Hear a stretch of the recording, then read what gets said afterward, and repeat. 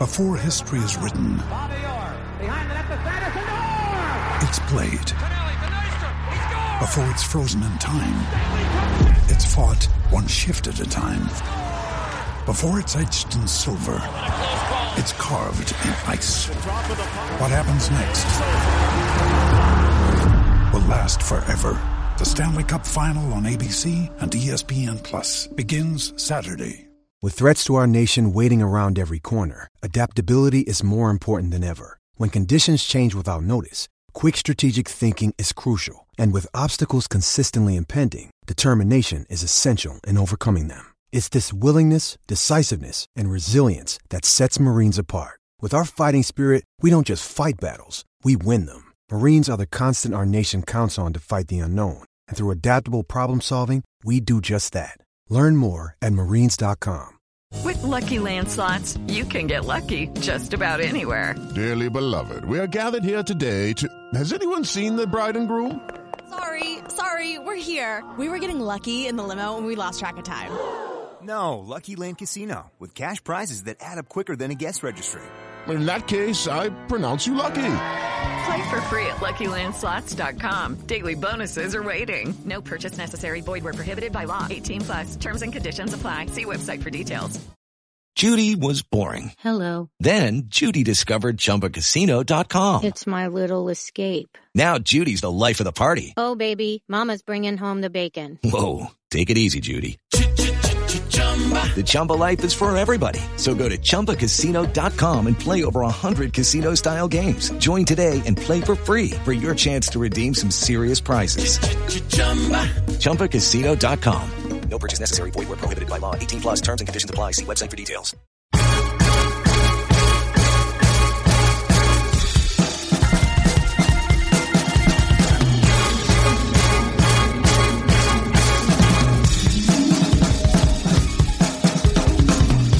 Hello and welcome to the Nat Coombs Show on ESPN. Good to be back and good to have you with us. Great to have Iron Mike in the house because it's been a long time since we've caught up with the big man. And we have got a lot to be getting into. We're going to talk Urban Meyer. We're going to talk Bills moving to Austin. Could that really happen? We'll talk about the vaccine situation in the NFL right now. The Green Bay situation too. And plenty more besides. You know what it's like with me and Carlson. We are going to go off left, right and centre into all kinds of things. So we will get straight down to business as we get you set for the 2021 season and the welcome return of Mike Carlson.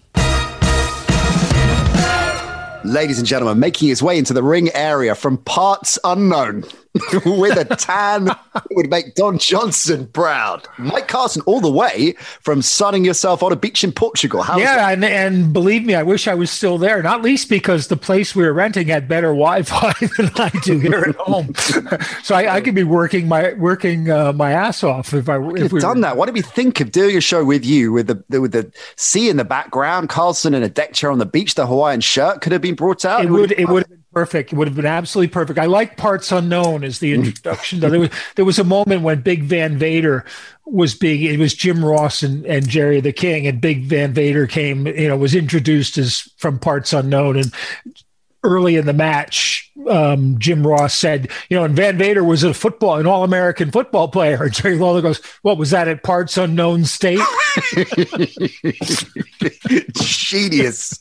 It's great to see you, bub. We've got a ton to get into. Yeah. And as is always the way with me and you, I'm sure we will deviate heavily and regularly from the running order that producer Ollie's put together. But we will start with, I guess, some of the big stories that have been rolling in recent times, and to get the Carlson perspective on them all. I want to start with the Jacksonville Jaguars, because there's a lot of buzz about the Jags for fairly obvious reasons. Things are looking up, kiddo, as they say. And Urban Meyer in particular is, I think, a fascinating proposition because there's a huge amount of expectation, a lot of unknown as well about what he is going to be able to achieve. What's your instinct with that? This transition from college and everything he achieved there as a head coach to the pros in this particular instance, in this particular situation, Mike? Yeah, as it happens, I did a long take on that last week before I went on holiday on my Patreon column. So if you want to look at FMTE Friday morning, Patreon.com, Mike Carlson FMTE is the thank you. And I took a look at her, but because when you look at college coaches transitioning to the NFL, the ones who have no NFL experience have a very, very mixed bag, and since Jimmy Johnson, not a hugely successful mixed bag. Now, last year you had Matt Rule, who came from an NFL background. He had coached in NFL, but to what are almost mid-major programs, even though they're in big conferences, Temple and Baylor. And before that, it was Cliff Kingsbury at Texas Tech, who'd been an NFL quarterback, so he had experience as well. And the jury's out on both of those so far. The jury still is out, but they tend to get a wider berth because they haven't been successful and because they've labored in that college system where guys like Urban Meyer have all the best players. Right. And you're picking the leftovers. But Meyer started out at Bowling Green, went to Utah, went to Florida, went to Ohio State. So he started out at that level with BG and at Utah. The quarterbacks he inherited, Josh Harris at Bowling Green, Alex Smith at Utah, Chris Leak at Florida, Braxton Miller at Ohio State. He moved in, they were already in place, and he had huge success with all of them. He recruited at Bowling Green. He recruited Omar Jacobs. He never coached him because he left in 2 years. Omar Jacobs was a big, tall, strong-armed, not that mobile quarterback. At Utah, he recruited Paul Kruger and Brian Johnson, who's now a quarterback's coach for the Eagles. Paul Kruger became a defensive end in the NFL. I mean, he transitioned, another big, strong-armed guy. Yeah. At Florida, obviously, Tebow was the first guy who came in, and he won a national championship with Chris Leak. He won one with Tebow. But the other quarterbacks he brought in there were Cam Newton, who left after a year because of a theft scandal. Jeff Driscoll, who transferred to Louisiana Tech. Trey Burton, who became a tight end, went on to the NFL. Jordan Reed, who became a tight end, went on to the NFL. Josh Portis, who transferred twice, had a checkered career both in college and the pros. John Brantley, who you've never probably heard of, and Tyler Murray transferred to BC. But the story was he never found quarterbacks to replace the guys he inherited there. At Ohio State, he was a little bit more lucky because they went undefeated his first year, but they were on probation, so they couldn't go to bowls. His third year, they won the national championship with Braxton Miller getting hurt, and then J.T. Barrett getting hurt, and Cardale Jones, who was just a freshman, taking them all the way. But when you look at those guys in NFL terms, and then you look at the guys he recruited like Dwayne Haskins and let Joe Burrow go because Dwayne Haskins was in place, what you get is the sense that he really wants, although his offense is sort of thought of as being a running kind of option offense, he really wants a big armed quarterback back there. They brought in Justin Fields, who was an option guy, from Georgia in that transfer window. The NCAA is now a bigger free agency market than the NFL, and it's amazing every year. But I think what gives Jacksonville fans hope here is that Trevor Lawrence fits both those bills.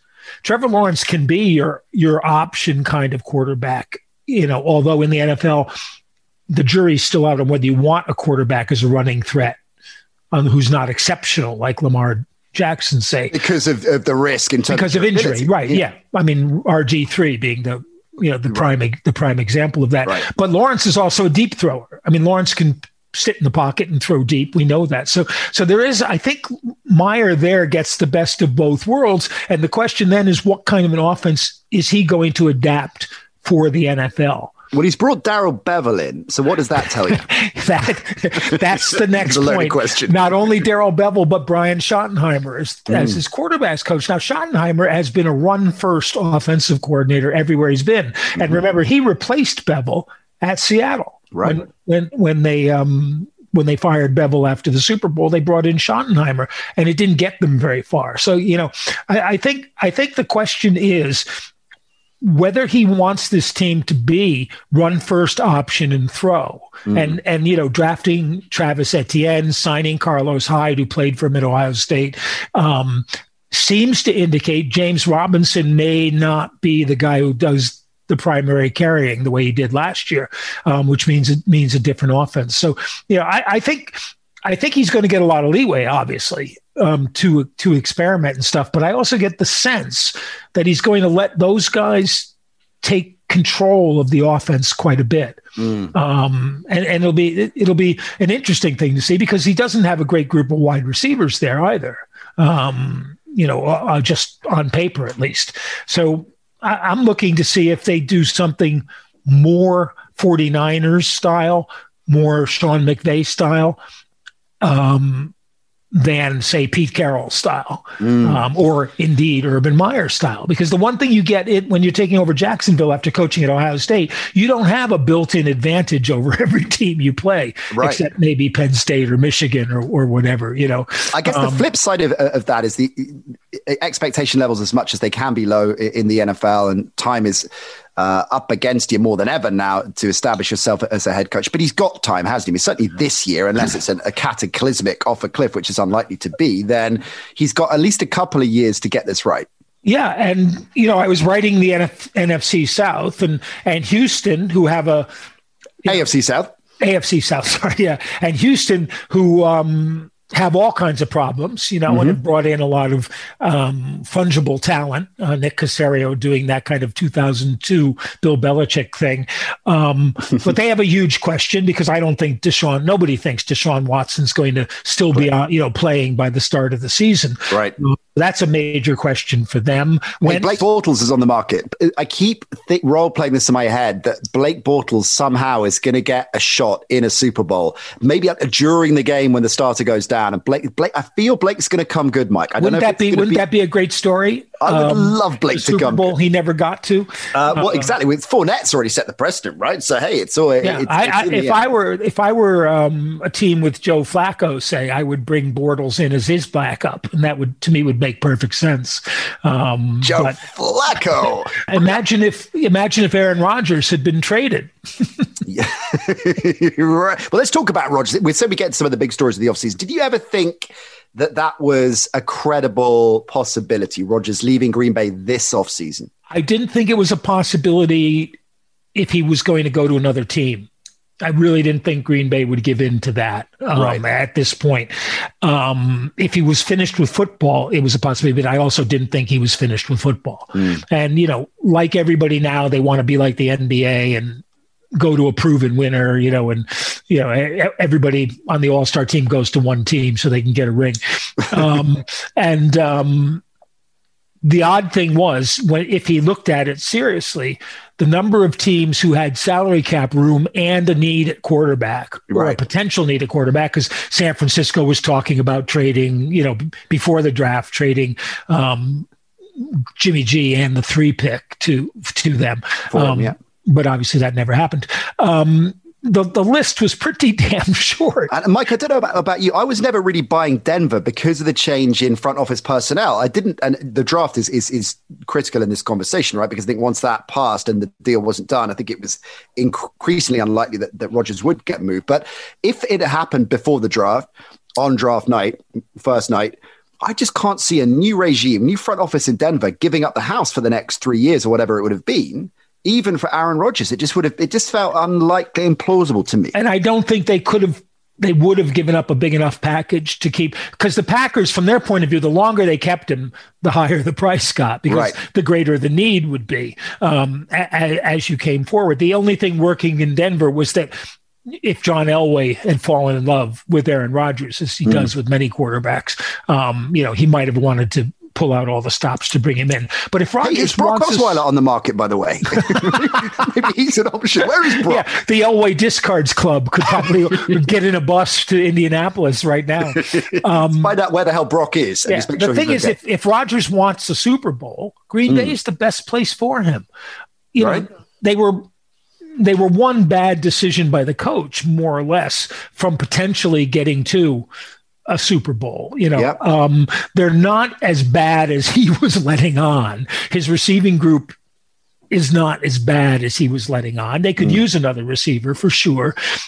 King had a terrible game against Tampa, obviously, but the secondary is not anywhere near as bad as people thought, and they've strengthened that. And they've strengthened it. They could use a linebacker. They had a draft, and I think they'll be a little stronger there. They changed defensive coordinators, which to me is very interesting because Mike Pettin had a lot of success, but he's a guessing kind of guy. He's a risk taker, and when that goes right, as it did in 2019. They were a top defense. In 2020, had much less success. And when it goes wrong, it puts lots of pressure on your secondary. Joe Barry's a much more kind of control guy. He comes out he comes out of the Tampa system, and Rod Marinelli's his father-in-law. Remember that Detroit reporter who asked Marinelli if he thought he wished his daughter had married somebody else when Barry was his defensive coordinator, and he never reported again. How funny that. Yeah. Was he ever seen again? Or but Barry's worked in 3-4, so I think they'll be kind of more set, and that'll probably help the defensive backfield. And do you think, Mike, on that basis, then a lot of people, because of all the chatter and jibber jabber, a lot of people are sleeping on Green Bay. Are they a serious contender for you? I think they are. I think they absolutely are. The loss that bothered me the most in Green Bay wasn't Lindsey, the center, because they develop linemen really well, and I think they'll have a solid line anyway.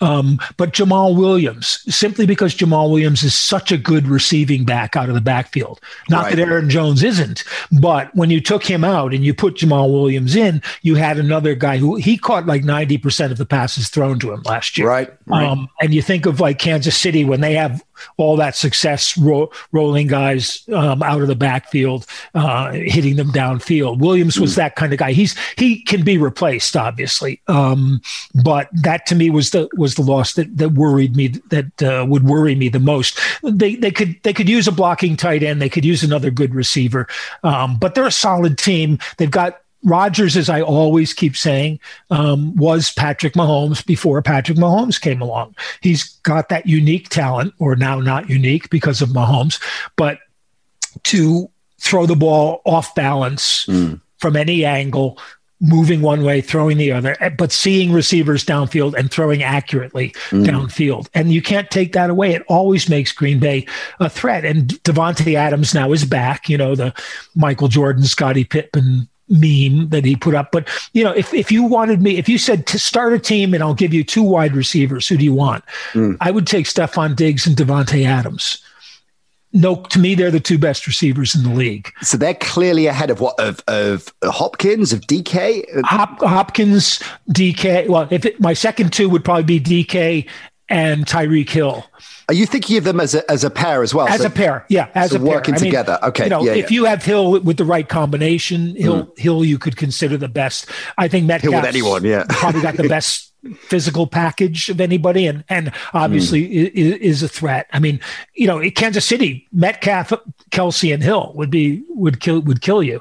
And D-Hop is is an amazing receiver. But I think he's a little more limited now as he gets older than the other 2. What about Julio? I mean, is Julio still in the conversation? Well, Julio was, a few years ago, Julio and AJ Green might have been my 2 choices for that. If he comes back fully healthy, as guys tend to do when they hit new teams, all of a sudden those little aches and pains. Yeah, he's certainly in there. But, I think between Diggs and Adams, they can do everything. Whatever kind of routes you want them to run, over the middle, deep, middle of the field, outside, outs. They both run great routes. They both get open no matter how hard you press them. I just think Adams is such a great talent that for he and Rodgers not to be playing together would be a disgrace.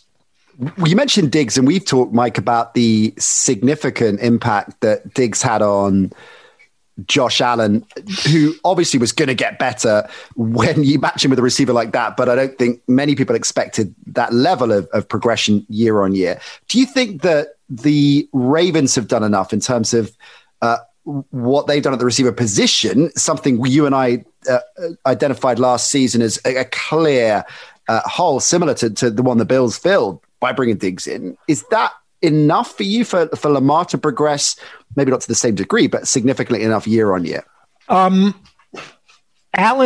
Allen's progress has been remarkable and almost unprecedented for a quarterback with his background. And Diggs was a big part of that. And I think the offense was the other big part of it. I think they adjusted to him as much as he did. He adjusted to that offense. But they tweaked the offense to make his throws easier to figure out for him, and kept him in the pocket more, and it worked really well. With Lamar, I think you have the same thing, and they have to decide at some point how much they involve the receiving core. Now, I thought Bateman was a fantastic pick in the first round. I had him going to the Ravens, and I think I took the over/under on his draft pick based on my decision he was going to the Ravens. And he gives him that extra option. And the reason I like it is that what they miss last year was not so much the wide receivers as the multiple tight end sets.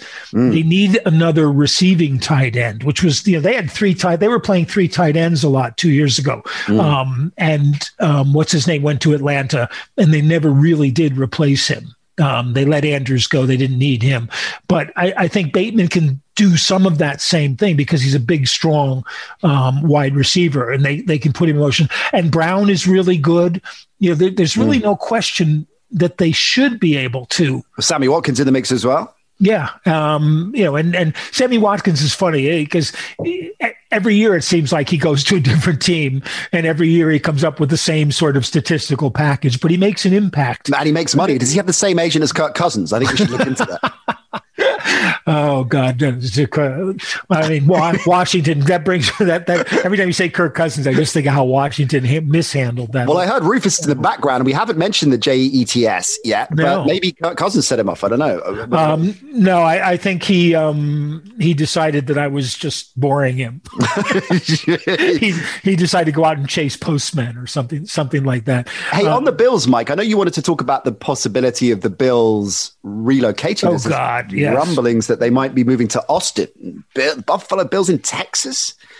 Can you buy that? I mean, not really. I mean, you know how this stuff goes. And the Bills turn into a good team. The owner immediately says, "Okay, Buffalo, you like a good football team in the city? You better pay." Right. Now they haven't quite backtracked, but they have tried to kind of squeeze out of some of the things that were reported, but not convincingly. I think they do want the city to do most of the paying. It's a hard thing to ask Buffalo, which is not Austin, Texas. It's not a boom town in the Sun Belt. Buffalo is a suffering city in the Rust Belt, and they've been very loyal supporters of that team since 1960. It's hard to ask them to put up money when they have so many more pressing needs than making the pergolas rich or richer, I should say. But that's the way the NFL works, and the league has money available for teams that want to upgrade their stadiums. So, I should think that would be the first thing they'll sit down and talk about. But when you think of that power balance in terms of the owners that control the room really in the NFL, and I'll be reading the Dynasty book about the Patriots, and fascinating how Kraft got his hands on the Patriots, and the whole Victor Kiam side story that I knew nothing about, which is amazing. But I use it myself. I like this team so much, I bought it. I bought it myself. Look him up, kids, Victor Kiam. But it's interesting, and of course that this was, a different era. Things have moved on significantly since Kraft took it over, but a lot of the same principles apply. And at the core of that, of course, is the control within the owners' circle, those owners that have the most influence that can bring people along with them, right? So bearing that in mind, and to what you said about Buffalo's history, Buffalo's long-standing relationship with the NFL, how much does that count, do you think, in their eyes? It's interesting because I get the sense sometimes Ralph Wilson was a go-along guy. Ralph Wilson almost kept the AFL afloat at one point by giving other teams, the money that he might have taken himself. You get the sense what the NFL likes best are the Cronkies, the Jerry Joneses, who think big, who can build big, and who make money for everyone. I put that in inverted commas. If you're not watching, this, Kraft was in the inner circle, but I don't get the same sense that he is now. He was in the inner circle because he was very media savvy and very good in terms of how they handled that. But remember, Kraft threatened to move the Patriots to Hartford, Connecticut. Yeah, right. At one point, and UConn was building a new stadium, which is now a white elephant because their football program is nowhere.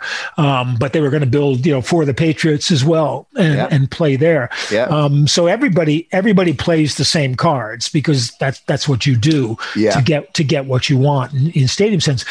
But is there a tipping point? I guess I'm asking Mike. With they even if their motives are cynical or at least commercial, would they understand the importance of keeping a franchise with the rich tradition that Buffalo has in Buffalo? I feel that's better for the Shield ultimately. I take the point, but I think in the end, money talks. And the Shield walks, or the Shield likes money as much as everybody else does in the front office. I mean, look at the Chargers, for example.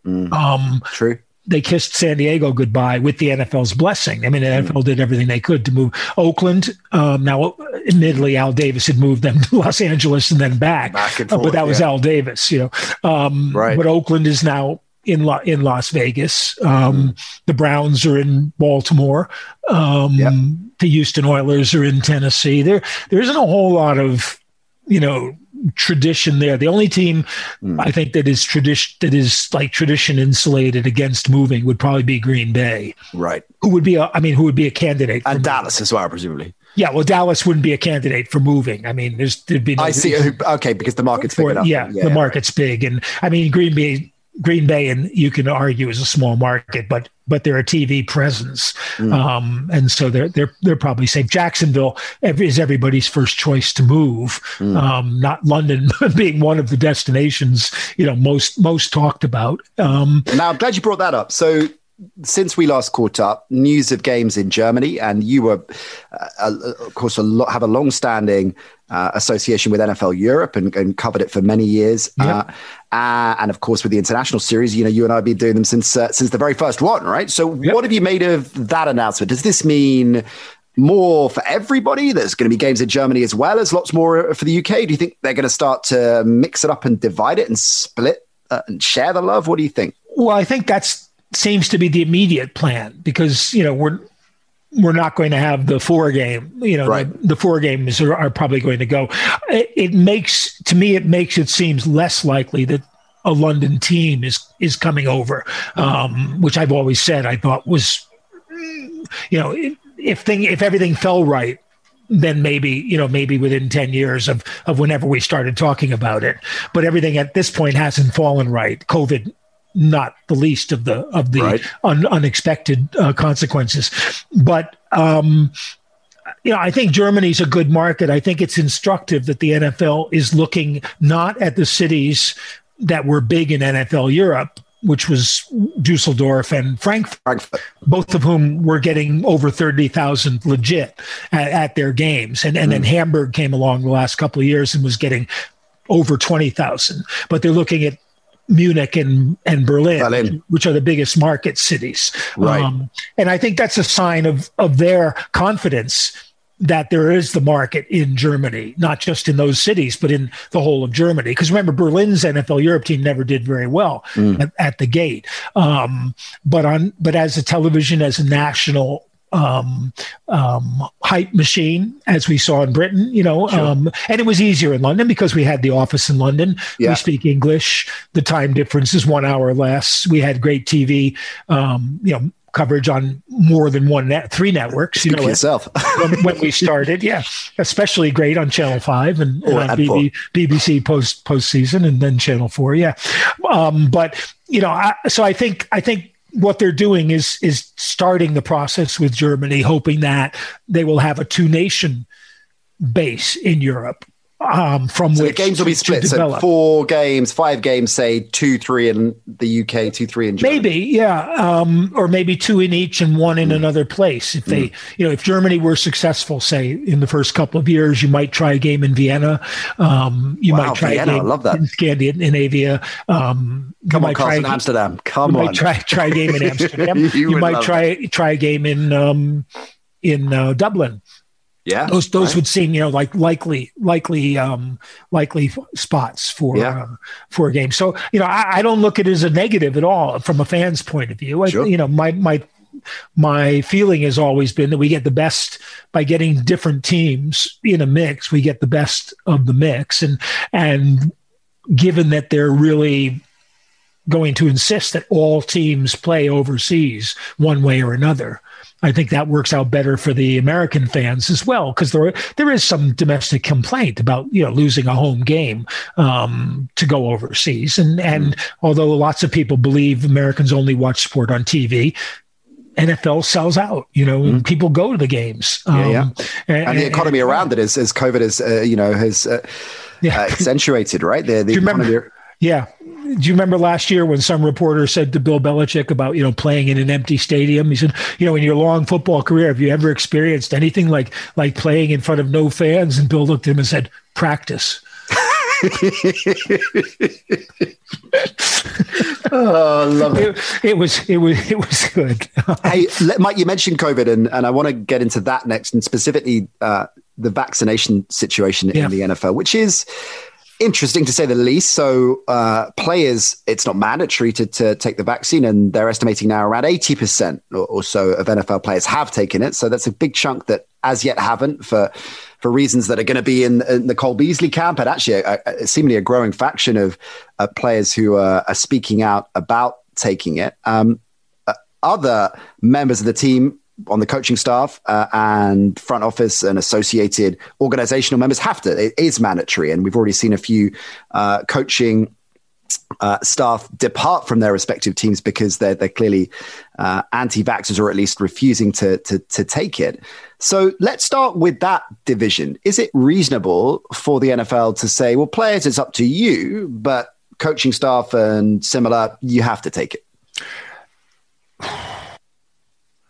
That's a good question. Although they're not saying it's up to you to the players, because what they're saying is if you then test positive, your team could forfeit a game. They're saying that, but they still it's not making it mandatory. So it's not mandatory in that sense. But they're putting an awful lot of pressure on the players to see the light.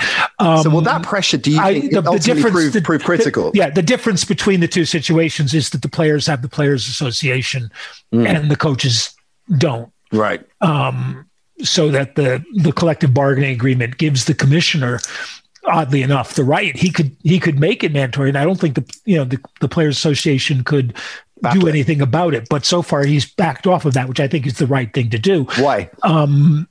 Because rather than bring it out into a full-scale confrontation, and it blows up. Yeah, okay. Yeah, what they're trying to do is to impress on everybody the reality of the situation, and doing it for the good of the team. Now, obviously, too many players are watching Fox News, and getting nonstop barrage of COVID conspiracy, the vaccine conspiracy theories, COVID kind of stuff. And I mean, to me, the non-vaccine argument is really flimsy, and basing it on personal freedom is even flimsier. But it's something people are rallying around. I saw Brandon Scherf on Washington give a press conference, or not a press, but just an interview. He had a mask on. He was keeping distance, but he wasn't going to be vaccinated. He just said it's a personal decision. And, I'm not convinced that we can actually argue it's a personal decision when you have an easily spread pandemic disease, because your decision obviously is going to has the possibility of affecting lots of other people. And, we're arguing COVID passports here, but having gone to Portugal, I didn't need a passport per se, but I did have to show a certificate that I'd had double vaccination. I had to show a negative test. I had to show a negative test before I came back. I had to show a negative test 2 days after I came back, which I'm perfectly willing to do, but it would be easier if I had a little card that said I'd had the 2 vaccines rather than carrying around a piece of paper from the NHS with a barcode on it. But that's get the app rolling, Carlson. Yeah, so let's talk about this. Let's talk about this concept of pressure that you brought up. So the NFL are not saying to a player you have to have it, but as you rightly say, the consequences of a player not having the vaccination and then things playing out, which forces them to forfeit games, and the pressure, therefore, that's going to be put on them from all of their contemporaries and of course, everybody else in the organization. Is that going to ultimately become the deciding factor that you think let's look at the numbers right now, 20% as of today, recording this, approximately 20% haven't had the vax. Do you think that by the time we get to mid-season and maybe a couple of these situations have played out, that number will be up to the high 90s? Is that plan going to work? I think it probably will. I mean, what the NFL doesn't want is playing in front of empty stadiums like they did last year, right. Moving games around, during the week like they did last year. I think they're kind of saying we're going to have a normal season whether you guys like it or not, and you're going to have to do what is necessary to give us a normal season. Now, there are situations where you could test positive having been vaccinated. Yeah, true. It's a small percentage, but it happens. You might not be contagious at that point. You're probably going to be asymptomatic. And people who've been vaccinated haven't had major problems except for very few in terms of having caught COVID and then serious symptoms. But it's such a minefield of labor law, of employment law. Like I said, the commissioner probably has in the CBA the right to do this. He's got the right to do almost anything he wants. By the CBA, the teams have obviously decided that they're going to go with this policy. Mike, we're going to wrap up by raising a glass to 2 players that we've lost since you and I last caught up. I know that, and you mentioned your Patreon column earlier on. Let's give that another plug. Patreon.com / Mike Carlson FMT. A lot more startings from Carlson on there. I know you've addressed and talked about them within your column, but obviously not on the pod. So let's talk about both Alex Gibbs and Greg Knapp. Yeah, Greg Knapp, was only 58. He got hit by a car while he was riding his bicycle at home and died. And it really shocked everyone.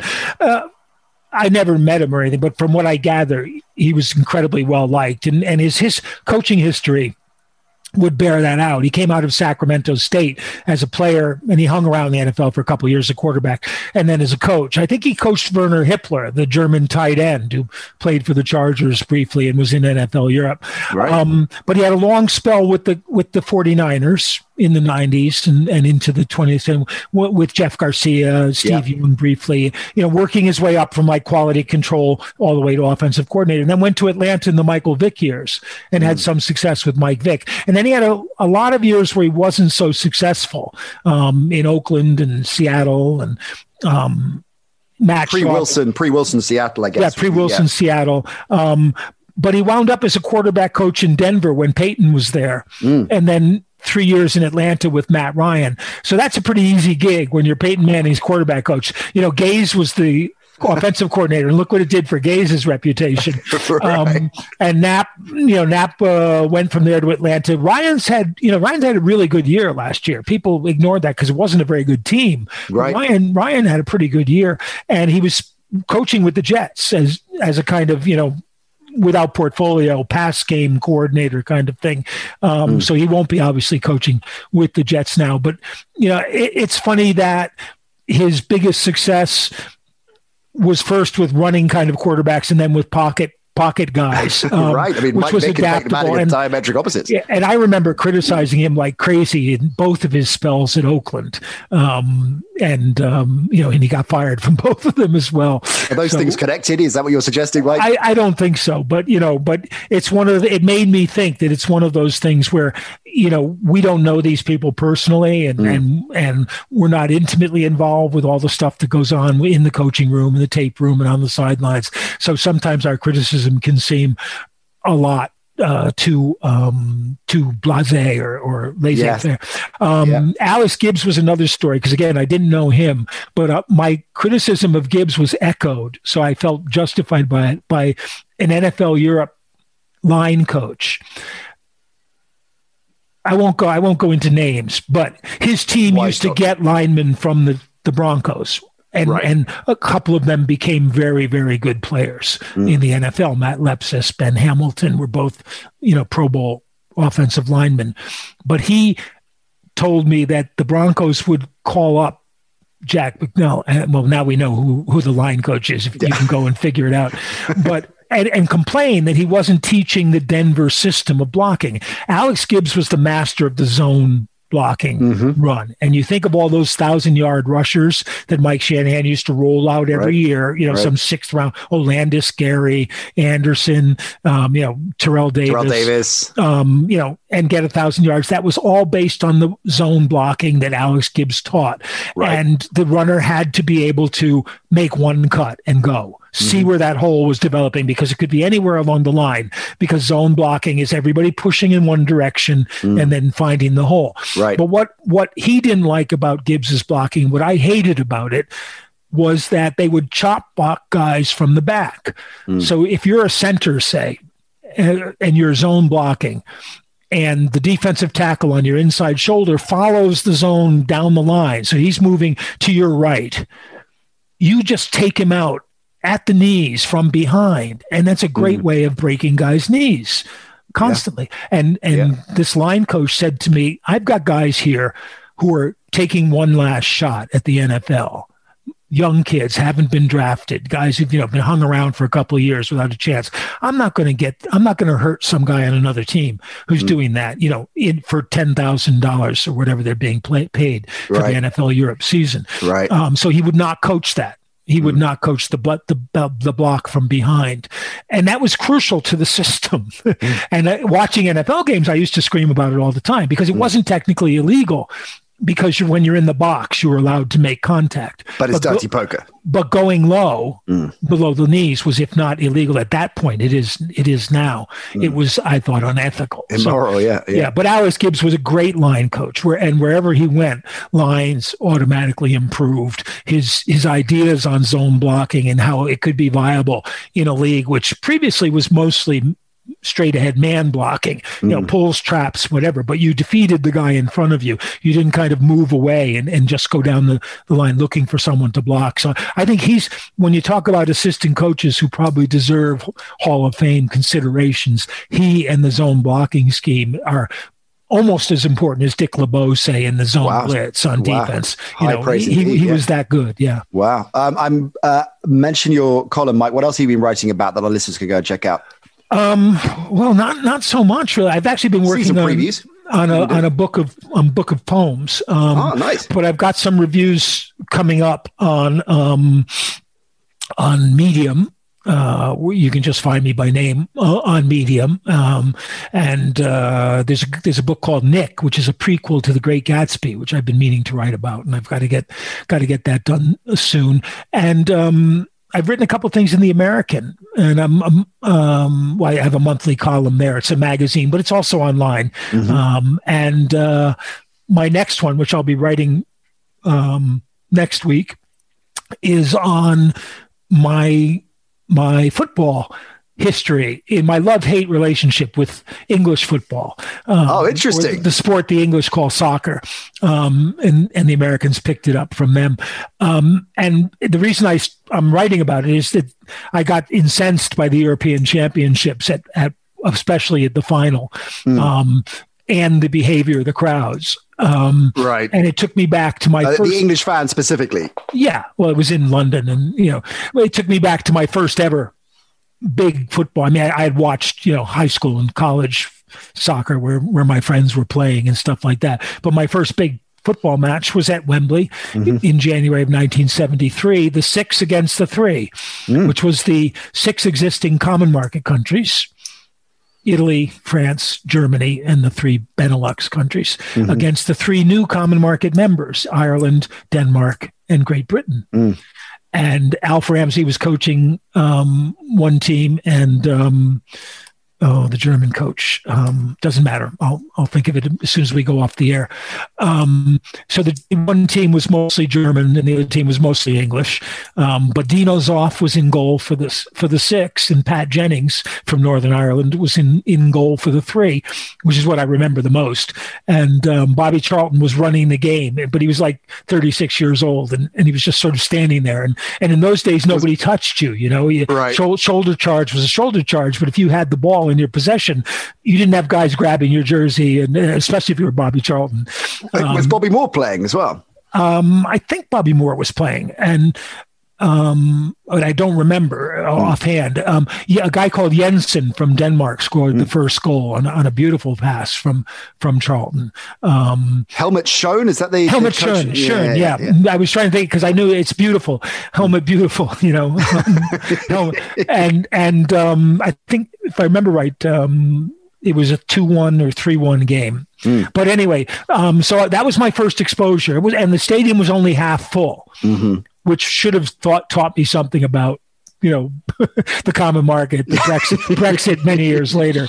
But at halftime, my friend Mole and I looked around to see where everybody was going to go to the loo, and no one was moving.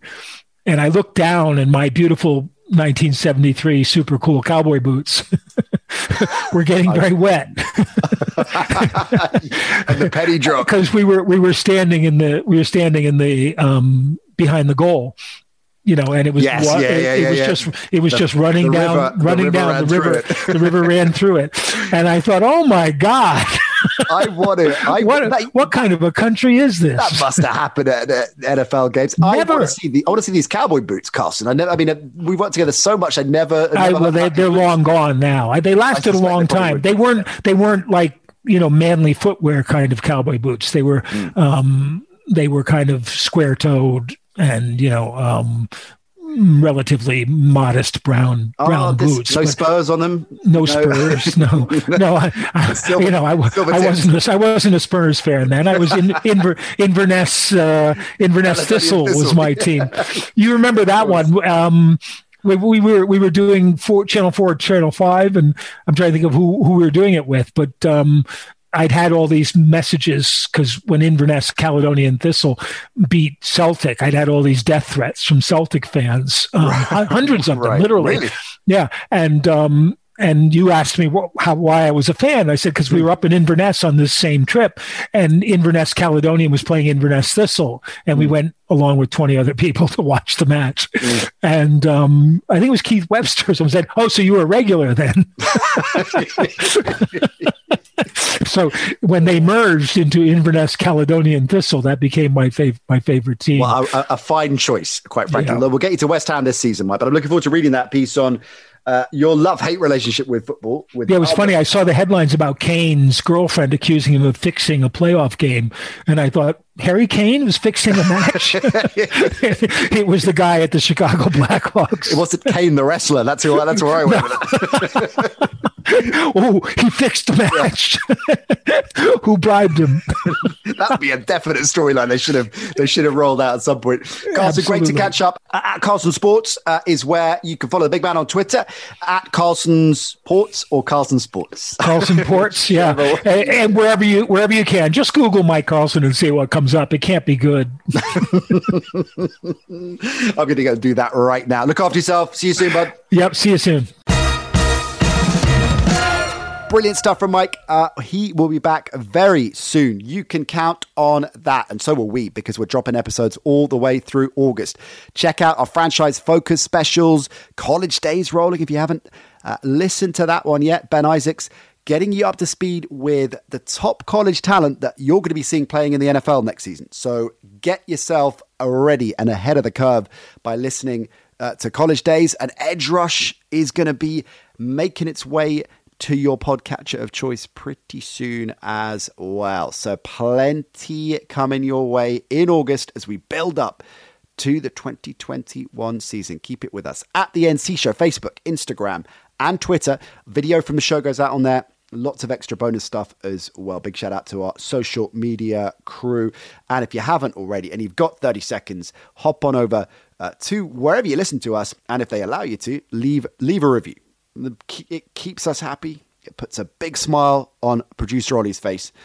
Keeps us in good nick with the bosses. So we would appreciate that. If you're enjoying the show, that would be much appreciated. Gang, we'll be back very soon with more NFL chat. We'll see you then. Bye for now.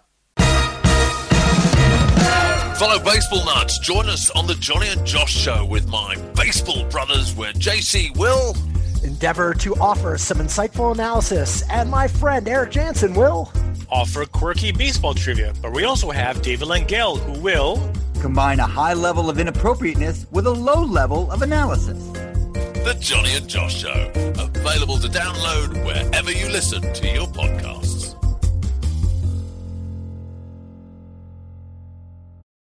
Sports Social Podcast Network. Judy was boring. Hello. Then Judy discovered ChumbaCasino.com. It's my little escape. Now Judy's the life of the party. Oh, baby, mama's bringing home the bacon. Whoa, take it easy, Judy. The Chumba life is for everybody. So go to ChumbaCasino.com and play over 100 casino-style games. Join today and play for free for your chance to redeem some serious prizes. ChumbaCasino.com. No purchase necessary. Void where prohibited by law. 18+ terms and conditions apply. See website for details.